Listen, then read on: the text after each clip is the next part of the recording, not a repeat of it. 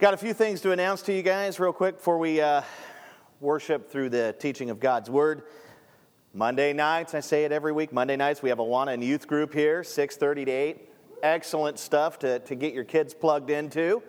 So Monday nights, every Monday night, probably except for a few holidays or what have you, but pretty much every Monday night, tomorrow night, we do have Awana and we do have youth ministry. 7th to 12th grade for our youth ministry, and Awana is 3 years old to 6th grade. So get your kids plugged into that. It's amazing.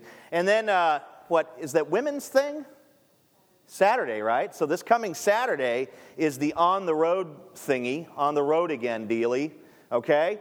And I think we have probably 9 or 10 gals signed up, which is cool. But man, some of you gals could get signed up for that thing today. Sign-ups are right in the back. We'd love to see you get plugged into that thing and spend some time with the women of RHC and more importantly with the Lord. So that's coming up. That's October 5th. And then community groups are going to begin pretty soon. We still have space in 2 of our groups. One of them's full, but we do have space in 2 groups. And those will actually start next week. So we'd love for you to get plugged into a community group where you can begin to really do life with other brothers and sisters in Jesus Christ, and you really need to do that. Sunday worship is phenomenal. We love it, right? But you just need to be in community with God's people more so than just a couple hours on Sunday morning. And so make sure you get signed up. We do have 2 groups available. Check the groups, check the information on them, check the night and the time, and see if you can work your schedule to get plugged in. I would encourage every person in here to be in a community group. So those are going to begin next week. And then on the 13th, which will be not this next Sunday coming up, but the one after that, right? Am I right? I have no calendar in front of me. So, is anyone else really terrible at keeping track of the days and all that? Yeah, right? People are like, dude, tomorrow's this. I'm like, oh my gosh, I haven't done anything for that yet. So I'm terrible at that too. But on the 13th, we do have a fellowship and a potluck and like a worship concert here. It's going to be really cool. Randy Adams, my buddy, longtime buddy's going to come and lead us in worship, and so that'll be on Sunday, October 13th. The dinner time, the potluck dinner time will be from like 5 to 6, and then from 6 to 7, 7:30 or so, Randy Adams will lead us in song, and I'm really excited about that. I can't think of anything else I need to announce. Is that it? Probably just want to encourage you guys and remind you to give of your time, talent, and treasure here to the church. More importantly, to Jesus Christ. Many, many opportunities in the back there on the serve wall.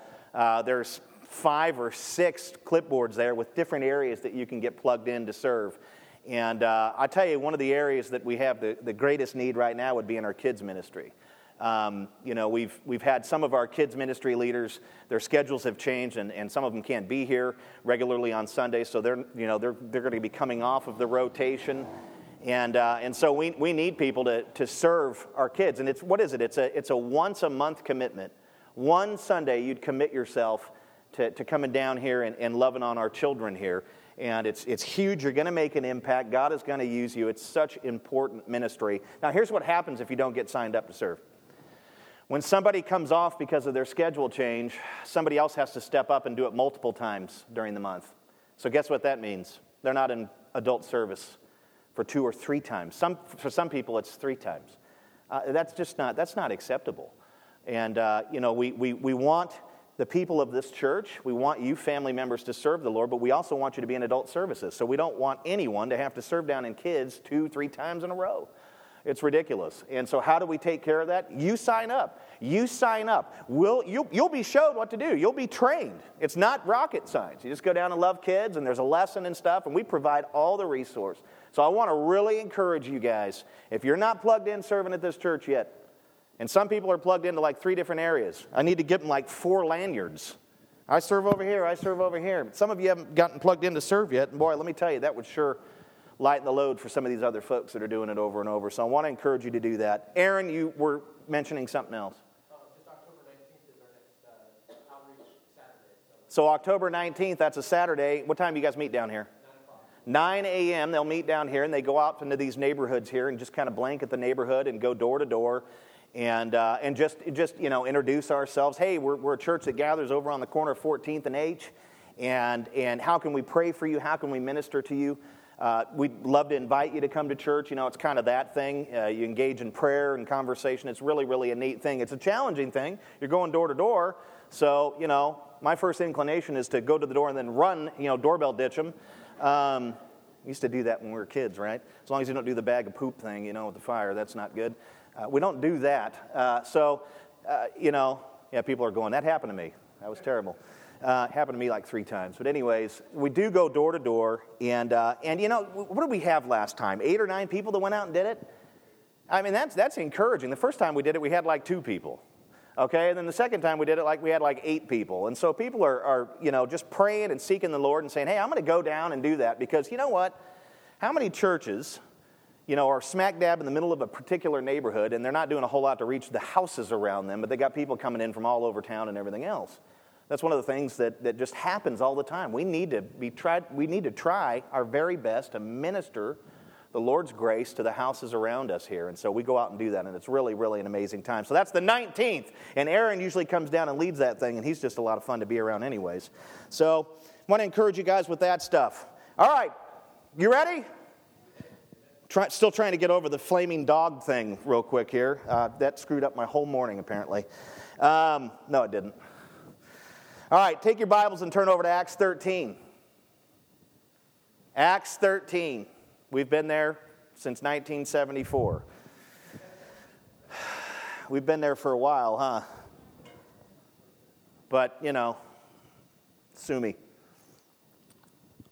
Acts 13. We are currently working our way through the book of Acts, and I just can't get past this chapter. We've been examining Paul's sermon to the Galatians at Pisidian Antioch in 13. That's basically what chapter 13 is. And here are the things, just to catch you up to, you know, catch you up to par, to kind of bring you on to speed. And if you haven't been with us, you have no idea where we've been, and so it'll be good to kind of just do a quick summary. But here are the things that Paul has covered so far in his sermon in verses 16 to 30. Okay, so he came to Pisidian Antioch with Barnabas, and they're there as ministers of the gospel to proclaim the gospel. They've gone into a synagogue, and Paul has been preaching a sermon to these Jews and then these Gentiles who were called God-fearers. And so the things that he's covered so far, God promised Abraham that he would bless the world through Abraham's offspring. This is something he covered. God carried his Abrahamic promise through the other patriarchs, you know, Abraham, Isaac, Jacob, and so on, and then through Moses, Joshua, and the judges. These are things that Paul has covered. He's been given he gave this sort of historical survey of God's redemptive plan. He also covered God rose up a king after his own heart. That would have been King David, who was descended from Abraham, and promised David that the Messiah would come through his bloodline. That's something that Paul covered. God confirmed and announced the fulfillment of his Abrahamic and some of the Davidic promise to some degree through John the Baptist, who came and announced the coming and arrival of Israel's Messiah, Jesus Christ. And then God sent, Paul covered this, God sent Jesus Christ the Messiah as confirmed by John the Baptist, amongst other things. And yet, Paul reminds his hearers, these listeners of his sermon, that Israel was blind and ignorant and then rejected and killed their Messiah by crucifying him. Paul's covered that. And he also reminded them that Israel did not nullify God's plans by killing their own Messiah. You would think that, oh, we killed our Messiah, he came to save and redeem us. We're lost now, we're totally jacked, and there's no hope because of what we've done. He reminds them that that did not at all nullify God's plan, but rather fulfilled them according to the Scriptures. What a twist, right? You think that you jacked up God's plan, but God actually used your insolence, your rejection of Him, and your bloodlust and thirst to fulfill His plan according to Scripture, right? And the people out there going, what the heck is going on? They must be thinking, what in the world? We actually fulfilled His plan? And then God, obviously, Paul reminded them of the resurrection, which is the cornerstone of apostolic preaching. God raised Jesus from the dead and the grave 3 days later. So those are the things that Paul has covered in this sermon so far, and we are going to pick up in verse 31, and Lord willing, we will continue. But I think it is necessary to pray once more before I teach and before you take amazing notes and listen and allow the Holy Spirit to minister to you and change you. Father, I want to give up this time to you right now, Lord.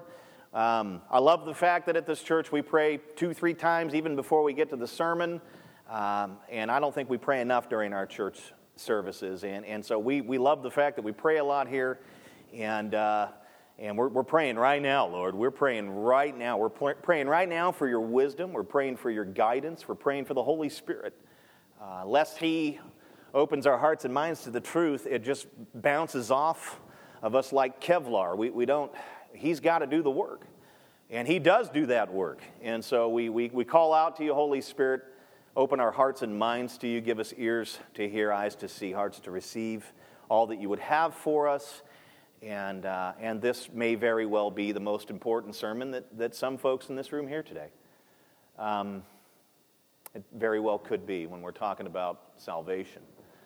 And so, God, I pray that you would speak to each and every one of us, that you would meet each and every one of us with your grace, with your mercy, and with deep, deep conviction. And I know, Lord, that Satan does not desire one bit to have a sermon like this preached, or any sermon, really, that's about Jesus. He hates Jesus. Jesus is his enemy. And we are his enemy, those who are in Christ. And so we pray against him now, Lord, that you would prevail over him in this moment with the truth and with the power of the Holy Spirit. We pray these things in the name of Jesus Christ. Amen. All right, guys. Verse 31. Are you there? If you're there, say, I'm there. All right, verse 31. Remember, he's talked about the resurrection. That's kind of where we cut it off last week, or 2 weeks ago, I should say. And I want to thank Colby for preaching last week. That was phenomenal. Thank you, Colby. Verse 31, it says, and for many days he's speaking of Jesus, appeared to those who had come up with him from Galilee to Jerusalem, who are now his witnesses to the people. All right, commentary, right? We just heard from the word. Now I got to give you the commentary on it. This is the teaching. Paul said, after God raised Jesus from the dead, Jesus appeared for many days to those whom had traveled with him from Galilee to Jerusalem. Who was Paul referring to here? Who did Jesus appear to? Who traveled with Jesus from Galilee? Who is he referencing here? Some say Paul was referring to the apostles, to that little band or group of men that Jesus had selected to do the ministry with him. Some say that, but I'm a little slow to agree that it's that narrow of a group, that it's only the 12. I believe it was a much larger group. And why don't you just turn right over to 1 Corinthians 15? You were just there a moment ago. 1 Corinthians 15, we're going to look at 1-8 for a moment. And we're going to find our answer right here in this amazing text that Trish, and I so thank her for doing that she read. It's precisely why I had it read today, so that we would be able to see and we'd be tracking together. 1 Cor 15, 1-8. Our answer's here. We will find here in this particular text who he appeared to, who he traveled with. 1 Cor 15, 1-8. Now I would remind you, Paul says, brothers, of the gospel I preached to you, which you received, you believed it, in which you stand, you're standing on it, and by which you are being saved. Isn't that neat? Salvation is a progressive thing. Yes, you're saved once and for all, but it's a continual work of sanctification. And he says, if you hold fast to the word I preached to you, unless you believed in vain. Verse 3, for I delivered to you as of first importance, primary thing here, what I also received, that Christ died for our sins in accordance with the Scriptures, that he was buried, that he was raised on the third day in accordance with the Scriptures. Did you just see that little verse right there and what's in it? You've got the death, burial, and resurrection of Jesus Christ. You have the gospel in a nutshell. Isn't that amazing? In most cases, you have to run all over Scripture to find where, Jesus prophetically talked about what was going to happen to him. I'm going to die, I'm going to be betrayed, and all these things. You've got to kind of piece together those three core components of the gospel. And right here in that text, right there, it is all contained, the death, burial, and resurrection of Jesus. I love it. Use that text in evangelism, right? Here's the gospel, friend. And it says that he was buried, that he was raised on the third day in accordance with the Scriptures. Boom. And that he appeared to Cephas. Here's who he appeared to. Cephas, not Bocephus, some other Cephas. Then to the 12. And listen, more, verse 6. Okay, so we've got Cephas and then we've got the 12. So Cephas isn't a part of the 12. Don't even know who he is. And then it says in 6, then he appeared to more than what? What does it say in your Bible? 500 brothers at one time. Poof! Group of 500. What's up? There he is. And it says, most of all, whom are still alive, though some have fallen asleep. We don't die. Christians don't die. They sleep in the Lord till his return. And then it says, then he appeared to James. Here's another one. Then to all the apostles. And then last of all, as to one untimely born. Not sure what he means there. Interesting. He appeared also to me, is what Paul says. So Jesus apparently traveled with and appeared to a lot of people, amen? 500 plus, not just the 12, as some commentators speculate, but many folks. After he died and was buried and rose, he appeared to 500 plus people. And some of them Paul even names here. And then we know that after the ascension, that Jesus appeared to Paul on the Damascus Road. So what's Paul's major point here to the Galatians by saying in our original text to them saying that he appeared to many who traveled? And then over here in 1 Corinthians, we see him give name and reference to all of these people. What is his major point to his audience that he's speaking to there and then later on to the Corinthians? It's this. The resurrection of Jesus Christ is an undeniable fact because he appeared to well over 500 people after being raised. That's what he's saying. It is a fact. Paul himself had seen the risen Lord on the Damascus Road 3 years after the ascension. He was convinced, and he didn't become convinced at all of the truth of the gospel or Jesus until Jesus appeared to him. The end of verse 31 says that every person whom Jesus revealed himself to became a witness. It says, who are now his witnesses to the people. Do you see that over in your original text, verse 31?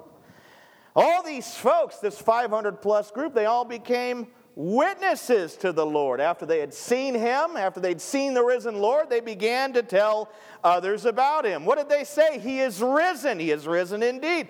We saw him with our own eyes. What else did they say? Jesus is alive. Now, how many times did Jesus appear to these witnesses, to this 500 plus group? Once? Twice? 3 times a lady? How many times did he appear to this group? The answer is in Acts 1:3. We studied that an eternity ago. 18 months ago we actually studied that text. I did the math. That's how long we've been in this book. Acts 1:3. This is amazing. Acts 1:3. Jesus, it says he, put him in the bars there. Jesus presented himself alive to them after his suffering by many proofs, appearing to them during 40 days and speaking about the kingdom of God. Answer: there were 40 days between the resurrection and ascension of the Lord Jesus. The Lord spent those 40 days revealing himself to these witnesses, coming and going, and teaching them about the kingdom of God. And so for 40 days, between his rising and his rising up into glory, for that 40 days, he came and went. back and forth, into their presence, out of their presence. And every time he came, he made sure that they knew who he was, and he proclaimed the kingdom of God, the gospel. So he came to so many people after he rose from the dead. He came and visited 500 plus people, and he did it probably every day. I mean, that's just how dull we are, right? Jesus can't come to us once and reveal himself to some degree, right? I know how dull I am. I need to see him 3 or 4 times before I become convinced that it's him. I need to hear his word 3 or 4 times before I become convinced that he's actually speaking to me. He came and he went, and he came and he went, and there were so many people. This is encouraging. This is amazing. 40 days, man. 40 days.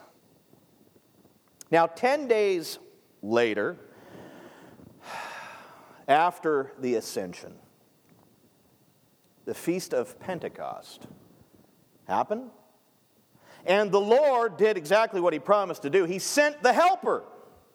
He sent the Holy Spirit, who came down and rested upon 120 of these witnesses while they were what? They were gathered in the upper room, praying and seeking the Lord, worshiping.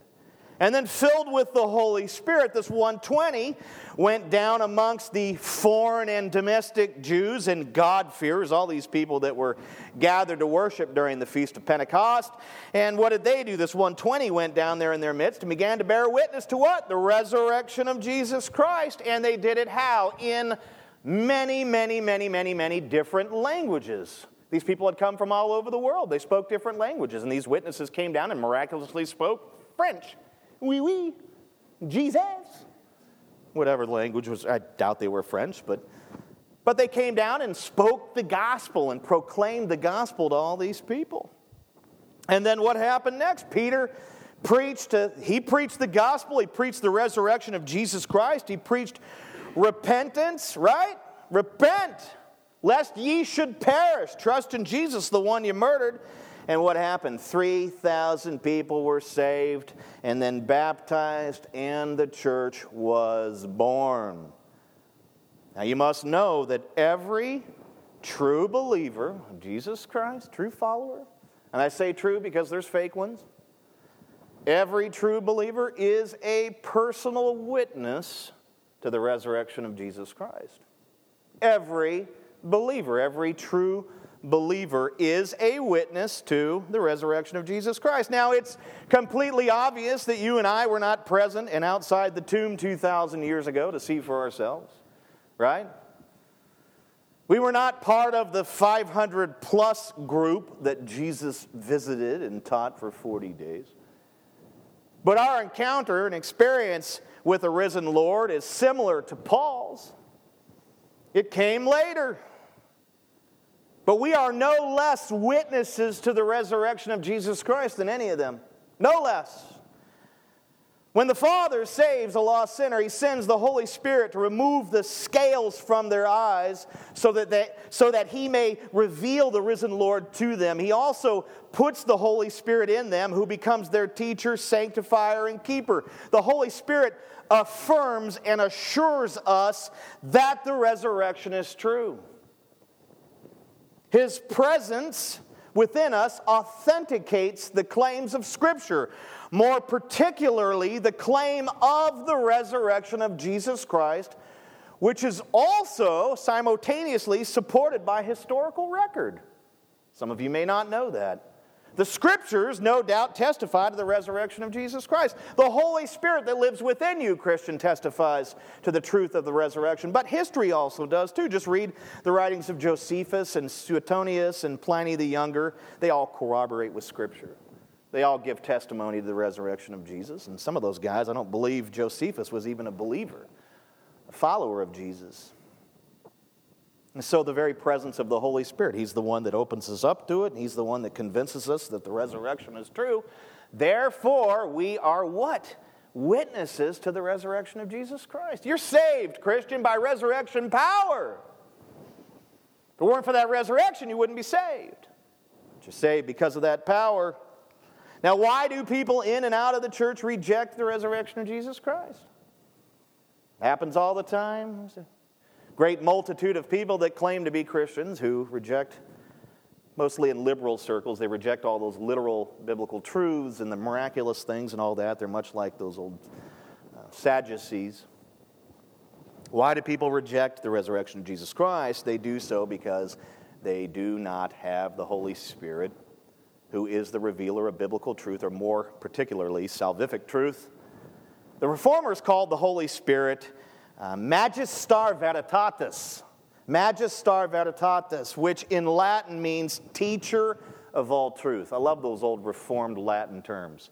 Teacher of all truth. Okay, the Holy Spirit is the teacher of all biblical, scriptural, salvific truth. He is the revealer and the teacher of it. So to deny the teacher, the Holy Spirit, is to deny his teaching. And to deny his teaching is to deny salvation. Those who have the Holy Spirit will at times question biblical teaching or biblical truths, right? There's just some things you say, really? Jonah was in a whale? The Red Sea was split? Wow, Lazarus was raised. There's just sometimes that things are just kind of beyond our physical comprehension. We'll question those things, or there might be other things in Scripture that maybe, aren't storyline stuff, but other important truths that we tend to question at times. Those who have the Holy Spirit will wrestle with biblical truth, right? People have been wrestling with the doctrine of election since the beginning. Does God choose for himself a people, as it says in Scripture, or do people choose God? Or people wrestle with those sorts of truths. And to be quite honest with you, I'm pretty convinced of one side of it, but I still wrestle with it at times. I do. People will wrestle with the truths. They'll question the truths. They'll even be baffled by biblical truths and even marvel at their complexities. Okay, I'm talking about people who have the Holy Spirit. We wrestle with stuff. We have flesh. We have finite minds. It's normal for us to do so, right? It's completely normal for us to wrestle with these things, but it is not in the new nature. We are new creations. It is not in the new nature of a truly redeemed person to flat out deny biblical truths. Did you hear what I said? You come up against something in Scripture, and it's plain to the eye, it's affirmed over and over and over by other passages, because the Scriptures themselves are self-affirming. We don't need men out there to tell us what it means. The Scripture says this, and then over here it affirms it 98 times to the fifth power.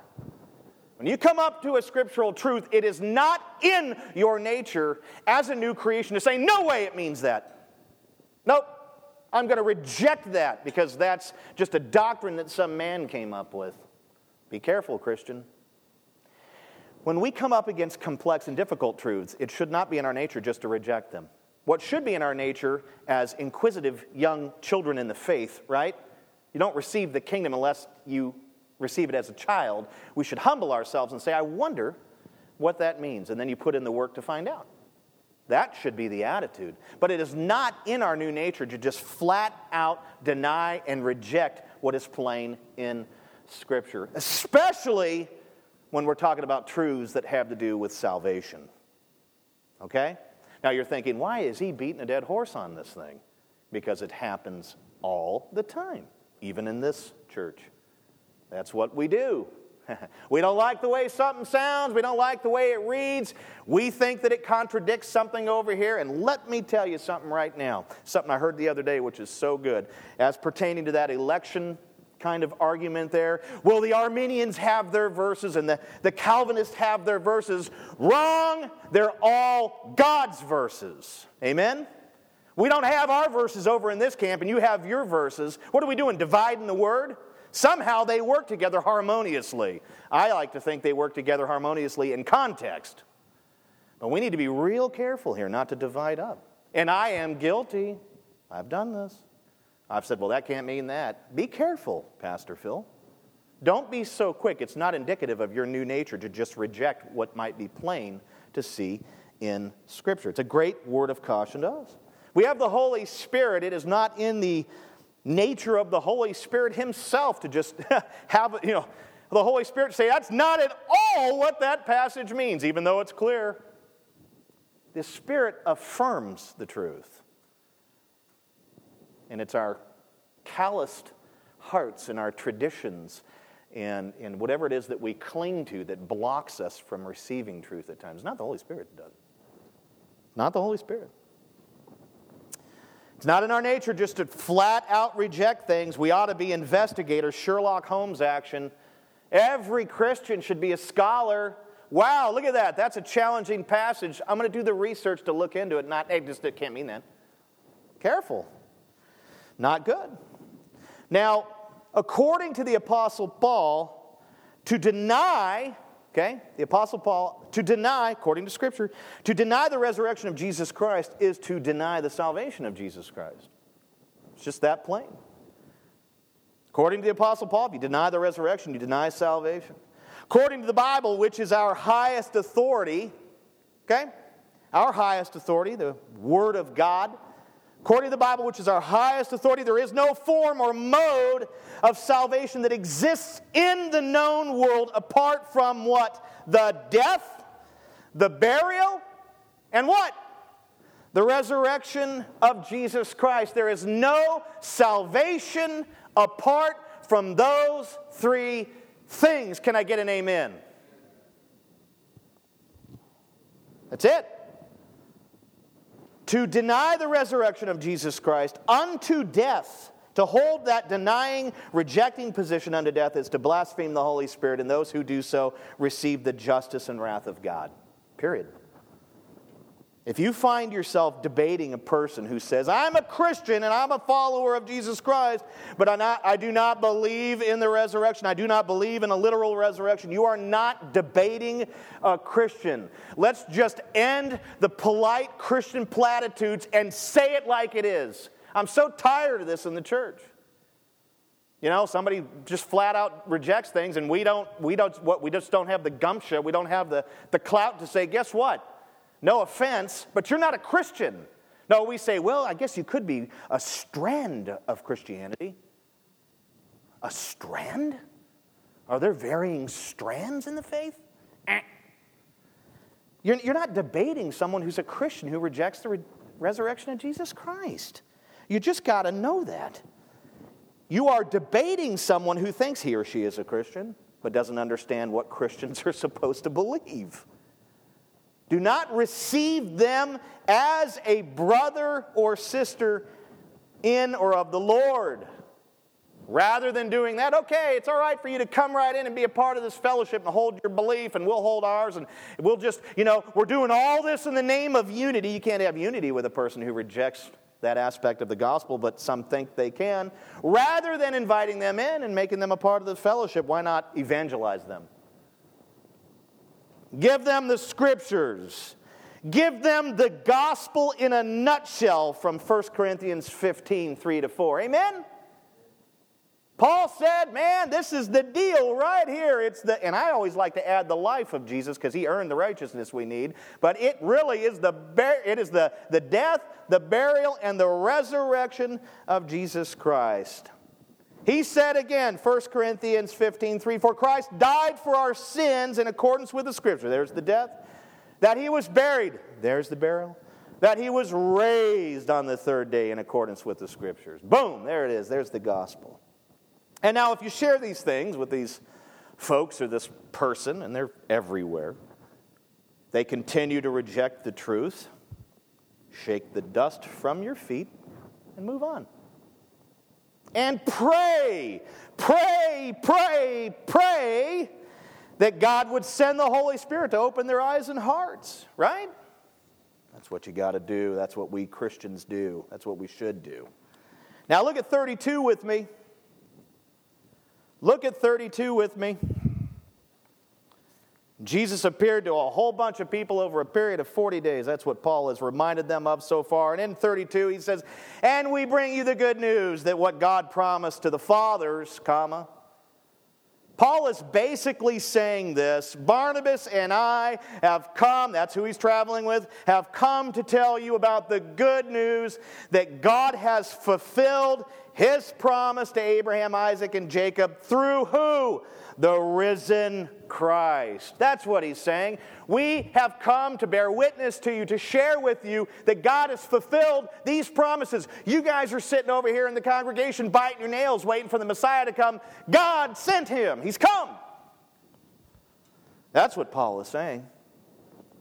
In verse 33, verses 33 to 35, Paul begins to back up his claim. We're here to tell you about the promise. It's answered. He's going to back up his claim by citing three very important Old Testament promises, each of which deal with the resurrection of Israel's Messiah, the world's Messiah. Look at 33 to 36 with me. 33 to 36. This He has fulfilled to us, their children, by raising Jesus. There's the resurrection. As also it is written in the second Psalm, You are my Son, capitalized. Today I have begotten you. And as for the fact that He raised Him from the dead, no more to return to corruption, He has spoken in this way, I will give you the holy and sure blessings of David. Therefore He says also in another psalm, You will not let your Holy One see corruption. 36, for David, after he had served the purpose of God in his own generation, fell asleep and was laid with his fathers and saw corruption. His body rotted. And then 37, we're actually going through to 37, it says, But he whom God raised up did not see corruption. Now the first promise was fulfilled. Remember, we've got three promises here that Paul mentions, just to build up his case for Jesus being the promised risen Savior. The first promise was fulfilled when God raised Jesus, as also it is written in the second Psalm, You are my Son, today I have begotten you. Psalm 2:7, quoted here by Paul, predicts not only Christ's incarnation, but also His resurrection. The resurrection magnified and glorified Christ's sonship. Now we've got to be a little careful here, though. People have misunderstood what the phrase begotten means, and that has led many folks down many heretical paths.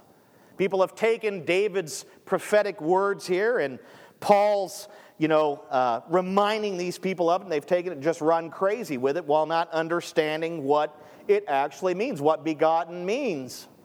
When Paul made his appeal to Psalm 2:7, he was not talking about a moment where Jesus was procreated by God or accepted by God. I've actually heard these things taught, that Jesus is the firstborn of all creation, which means He was the first one to be created. I've heard this taught, just a little paraphrase, as a boy, as a teenager, as a young adult, Jesus was uncertain about His destiny, and He had to discover His purpose as He traveled through life. And then when He hit the age of 30, a voice from heaven boomed. It came down and said, You've done everything you were supposed to do, and now I am begetting or accepting you as my Son. Have you ever heard those things taught? I have. Really? What a bunch of garbage. Look, man, the Scriptures declare that Jesus is and always has been God. If He isn't God, our salvation is sunk. No man alone could redeem us. He had to be a God-man, okay?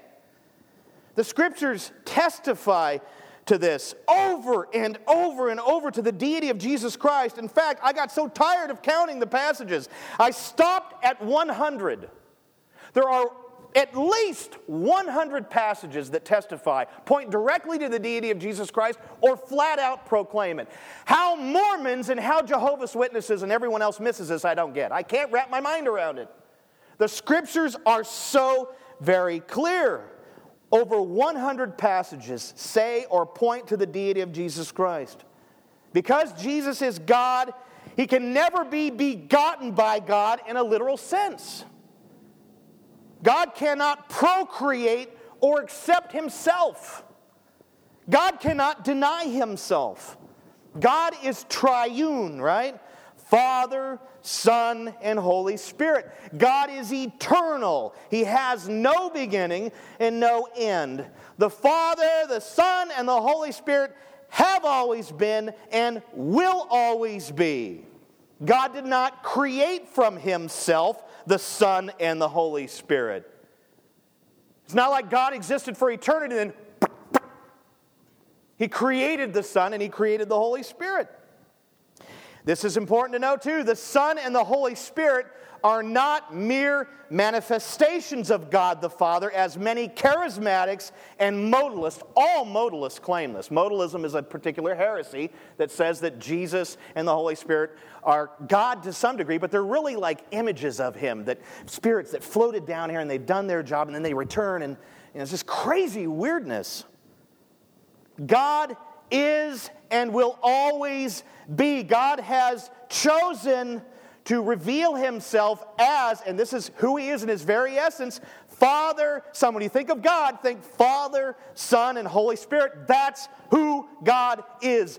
All are God, all are eternal, all are equal, and they are all exactly the same. There is no variance in either one of them. Not at all. And yet, all three serve in different roles of the salvation of lost sinners. Isn't that interesting? Adrian Rogers used to say all the time, the Father wrought our salvation. The Son bought our salvation. The Spirit brought our salvation. I love that. He used to say that all the time. And then I made up this one, the late, great Phil Baker. I'm not even unworthy to untie Adrian Rogers' shoes. Think of their roles in salvation, the salvation of men, in terms of construction terms, okay? Contracting terms. Any construction workers in here, you're going to be like, dude, now he's speaking my language. Nobody here works in construction, so this is not going to work. Okay. Dang it. The Father is the architect, right? The Son is the bank. And the Holy Spirit is the contractor, right? Think of it in terms of that. They're all the same, but they all serve in different roles in the salvation of lost sinners. This is amazing. Now, it is true. It is true that the Virgin Mary gave birth to the God-man. But you must know that Mary herself did not contribute in any way to the divinity of Jesus Christ. Why would you say that, Pastor Phil? Because there are people that believe that Mary was from God just as Jesus was. That she was holy and perfect and without sin. And that is why 1 billion people that belong to a particular sect within Christianity worship Mary. Not all of them do, but most of them do. You know who I'm referring to. And by all means, I pray that they come to know the Lord in the real way. Now, the divinity of the Son. Okay? Mary did not contribute to the divinity of the Son. The divinity of the Son stepped out of eternal glory in heaven and was miraculously put within Mary by the Holy Spirit. The Scriptures say the Holy Spirit, what? Came upon her. Now, even at this point, there was no literal begetting of the Father to the Son. Okay? God did not procreate the Son. God did not accept the Son according to all these wonderful things that he did. So what did the Apostle Paul mean when he quoted Psalm 2:7? Because I've just spent all this time shooting down this idea of a literal begetting, like God actually, procreated the Son. The Son is eternal. He can't be created or any of those things. So what does Paul mean? The text plainly says, you are my Son. This is God speaking. You are my Son. Who's he speaking of? The Messiah. Today I have begotten you. Is Pastor Phil lying as usual? If I am, I'm unaware of it. Believe me. I'm pretty confident, friends. I'm pretty confident that the deity of the Son rules out the idea that God could beget or procreate the Son, or even accept the Son. Both of them are God. Both of them are eternal. Both of them are unchanging. R.C. Sproul gave a great explanation. I love what he said. He wrote this. The term begotten, all right, that's Psalm 2:7, what Paul quotes, was used in this particular text in a metaphorical way. He says, I agree with just about every commentator on X that when Paul made this appeal to Psalm 2, he was not talking about a moment where Jesus was begotten, procreated or accepted. The begottenness of the psalm was fulfilled at the resurrection, where in a sense, begottenness became a synonym for exaltation. Throughout the ministry of Jesus, God opened up the heavens from the clouds and spoke audibly. At the very beginning of Jesus' ministry, God said, this is my beloved Son, in whom I am well pleased. Later on the Mount of Transfiguration, God said, this is my beloved Son, shut up and listen to him. That voice had the greatest clarity, okay? The voice of God had the greatest clarity when God raised his Son from the dead. Now, a second promise from Isaiah 55:3 came true when God raised Jesus from the dead, no more to return to corruption. He has spoken in this way. It says, I will give you the holy and sure blessings of David. A dead Messiah could not have been the channel for the holy and sure blessings God promised to David and his posterity. The last, okay? Think about that. Now, the last and greatest promise comes from another psalm. Psalm 16, David writes in verse 10, you will not let your Holy One see corruption.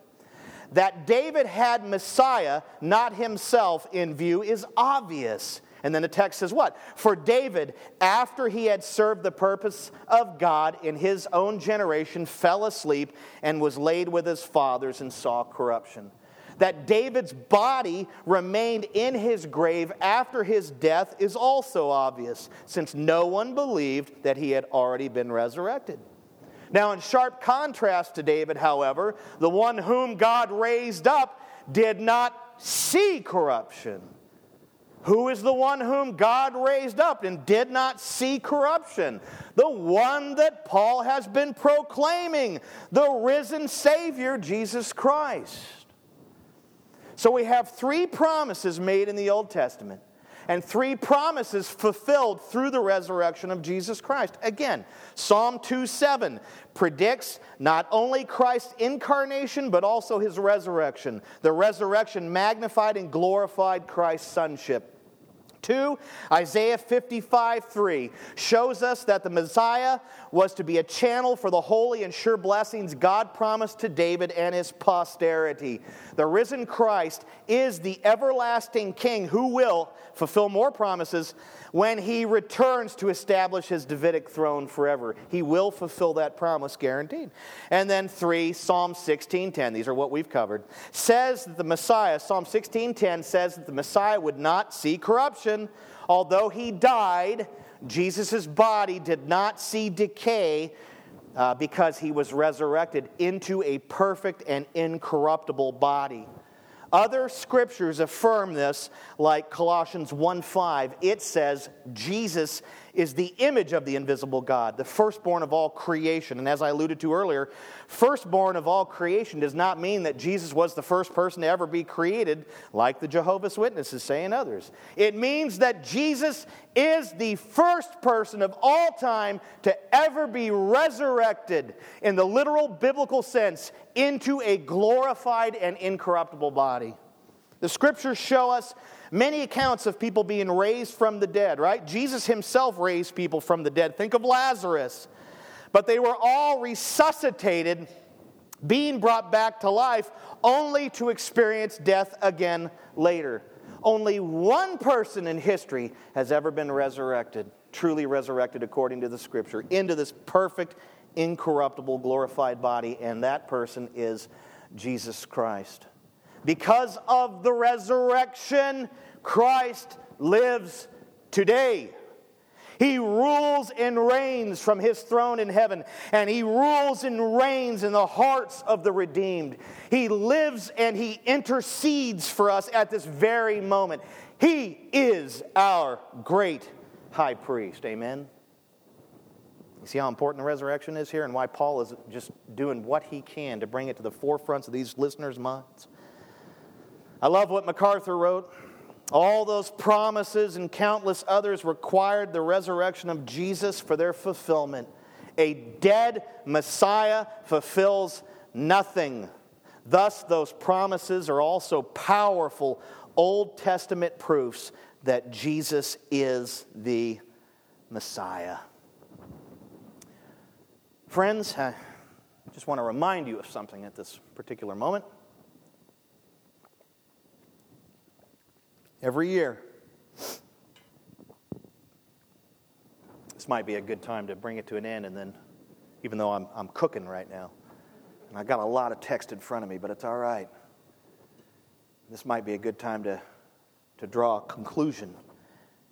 Maybe I'd like you to ponder these things.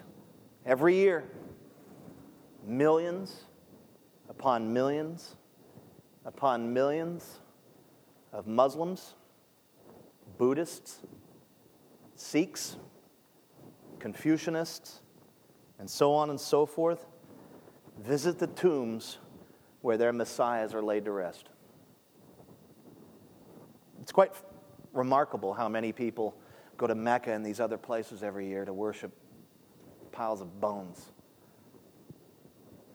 They travel far and wide. They travel over great distances, over land and sea, to come and worship piles of bones or a tooth or whatever. The tomb of our Messiah is empty. That old tomb that Joseph of Arimathea purchased and said, "You can bury my Messiah there." The tomb's empty. The tomb is empty. Our Messiah rose from the grave, incorruptible, and he lives today just as he lived 2,000 years ago and throughout all the ages. I think that's Paul's big point right here. He lives. Paul and Barnabas have come to say, yeah, you screwed up. You rejected him. You killed him. But in doing so, you fulfilled Scripture. And Paul and Barnabas are there to say in that very moment, he lives, and we bear testimony to it. Our very words are coming from him. He is speaking through us, through the might and power of the Holy Spirit. Amen. Do you believe he lives today, friend? Because he lives, he sustains your faith. Dead Messiah can't keep your faith going. You got to do that. You got to do all you can to keep it going. Because he lives, he keeps it going. He keeps the fire stoked. He causes you to persevere. And he will do what he has promised to do, and that is to bring the good work he began in your life to full completion at the moment of your glory. When you are glorified into the same and very kind of body later on in that resurrection, but even in a spiritual sense before the resurrection, that you will go to be with him in his presence and await that final moment when you receive that amazing glorified body, that resurrected body. Because he was resurrected, we will receive a resurrected body. I need one. I ache. I got a runny nose. I get tired. Right? Bruce, I know you know what I'm saying. He's older than Methuselah. He's not. A couple years under. Right? What a day that'll be when we receive those bodies. And I'm just looking forward to the moment that I get to go to be in his presence where there is no more pain and those things. And I don't have to read in the paper about 100 plus Christians that were murdered by guys who strapped bombs to their chests and blew up a church with a children's choir on stage. And one of the core tenets of radical Islam is that they believe that they gain heaven by creating hell on earth. Wow. I won't have to read about those things anymore. And I am really looking forward to the day that the Lord returns and brings justice. But I'm praying right now, and I hope you join me in praying, that God would save. I don't know if you knew this or not, but there's about 1 million Muslims a year that are leaving Islam to come to Christ. That's incredible. That is incredible.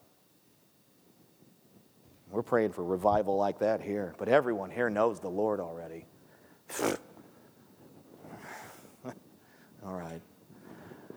Anyways, I don't want to ad-lib anymore.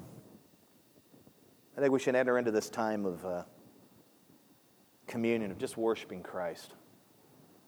Knowing that He's risen, that if you're in Him, He rose from the dead. Let's go back. He died, you're in Him. He died on a cross for your sin, removed it. As far as the east is from the west, it's gone. Every bit of nasty sin. That He was buried. I like what Colby says there. That's where He was settling accounts. It's great. And that He rose in victory over sin and death. And through the resurrection that we might live in Him and for Him. That's how important the resurrection is. That's how important that facet of resurrection is to the gospel. It's an amazing, astonishing, miraculous thing, but may we receive it wholeheartedly. As a new creation, you should believe it wholeheartedly. So as we go into communion, let's just worship the risen Christ. Let's remember what those elements represent, all those things that preceded His resurrection. That was His bloody death, marred and beaten beyond recognition, slaughtered like a lamb for our sin. Let's remember those things. That's what those elements represent. They also represent His atonement to us, that He's made an atonement for us, but they represent our freedom. That we don't have to walk out of this place trying to earn our way with God by any means. That Christ earned our righteousness, and by faith we receive it. Which means we're not performing for God, running around jumping through hoops trying to please Him and trying to cause Him to give us more favor or salvation or anything else. God is ultimately pleased with His Son and what His Son did, and His Son's work is completely enough to save and sanctify a lost, wretched sinner like me and you. We would take those elements remembering our freedom and liberty in Christ, that He has snapped and burned off and melted and broken all of the shackles. Everything that impedes us, Christ is victorious. Isn't He? When He rose, sealed that victory for us. Let's worship Him. Father, we want to come solemnly to this time here. God, search our hearts and convict us of any sin that we might have before we take these elements. That we would be, even in this very moment, just reconciled to You. Just relationally, we know that we are saved. If we are Christians, we don't have to get resaved. We want to spend a moment just confessing our sin. Eliminating the gap that sin causes us between You and I and us and You. Help us to confess our sin, Lord, and then to take these elements with hearts exploding with love, gratitude, adoration for You. Jesus, You are marvelous. And all that we have and all that we will ever need is truly in You. May we believe that today as we take these elements, and may we celebrate and worship You. You have risen. And we thank You. And we pray these things in the name of Jesus Christ. Amen. Help yourselves. The elements are on the sides.